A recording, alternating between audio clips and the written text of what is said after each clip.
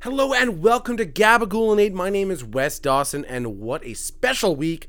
You see, following the immense success of episode 55, G8 the Game, the Ultimate Pickup Artist Guide, I figured the next logical step would be to provide some kind of would-be parenting guide, some kind of guide to help people on that next journey in life.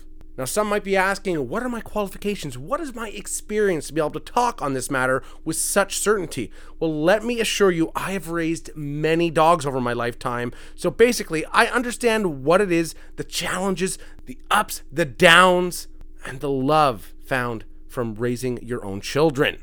So we're going to touch a plethora of topics, how-to guides, frequently asked questions, the do's and don'ts, everything you will need to raise happy, healthy children. So get ready, because this will be the comprehensive parental guide, and we'll have all kinds of great tips and tricks at the end of the episode to help you out, like how nothing soothes a baby gently into slumber like a good shaking. Like nothing too violent, but I mean like slowly mixing a can of paint. If you are ready to build a family, it all starts with the base. The very building blocks of your family has so much to do, well, of course, with your choice of partner. So in all seriousness, the selection of your partner is paramount.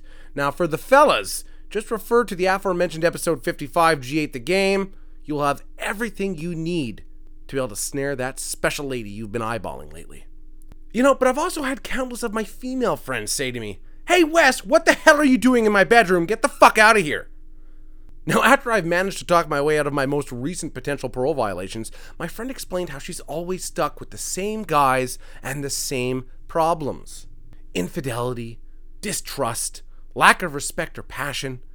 And I explained to her, you can't keep fishing in the septic and expect to hook a prize winner, okay?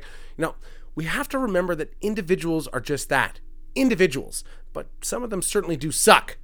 So if you keep picking your prospective partner at the local card shop during a hella fierce Magic tournament, but you want a rugged adrenaline junkie with obliques that you can grate cheese on, that may not be happening for you. The same as if you keep going to look for that special someone at the local high school and you start asking yourself, why can't I meet a nice girl without getting arrested and having her father beat the living piss out of me? Maybe you should think about where you're cruising there, bud, okay?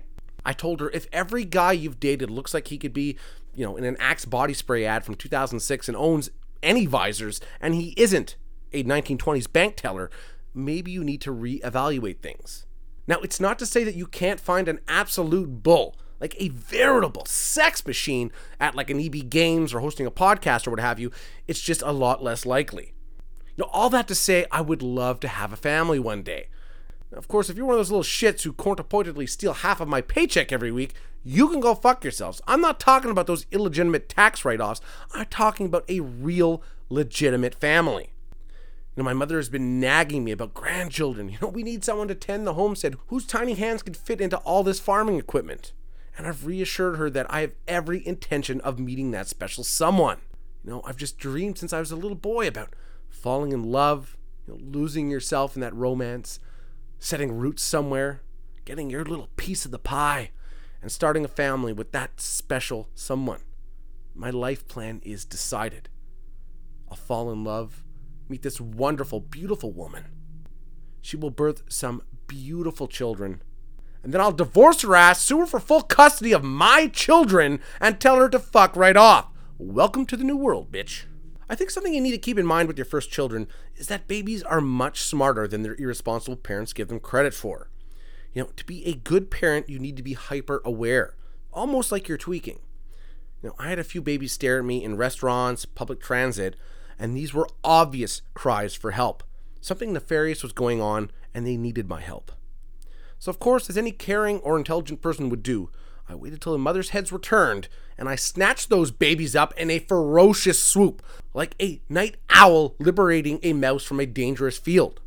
At the time, I had no idea what to do. So I left them at the nearest public transit. If they were smart enough to ask for help, they can find their way to some relatives. Just a random note, children on leashes. I had never seen this until I moved to Montreal. Much like people riding bikes in the winter or in the middle of the street adjacent to a newly constructed protected bike path, I was completely perplexed. But I did understand the necessity, as they're a wild little bunch of rascals, aren't they? Now, I know some people have concerns about raising children during COVID, but let me reassure you, let me soothe those scary thoughts. Plenty of my friends have had children during or just before the pandemic, and everything has gone smoothly. Now, another couple I know recently had their 13-year-olds vaccinated. They were understandably worried. Now, in the end, their son Jacob has had a strong reaction, but he's also turned into a 7-foot liberal death machine capable of breathing fire and summoning spirits from voting fraud elections past. But he wanted to be a pro wrestler, so he's pretty stoked about it. It worked out well for everyone. Now, since babies obviously can't be vaccinated just yet, now, of course, that won't stop the proactive and truly loving parents from getting some bootleg stuff under the overpass of the 640, but I digress. So if you don't have access to these immunizations underneath the 640, I would suggest soaking them in a large tub of hand sanitizer. Much like brining a turkey, it works like a charm. But don't do anything stupid, okay? If you've noticed the warning stickers on nearly every bucket, you gotta submerge the baby feet first and not head first.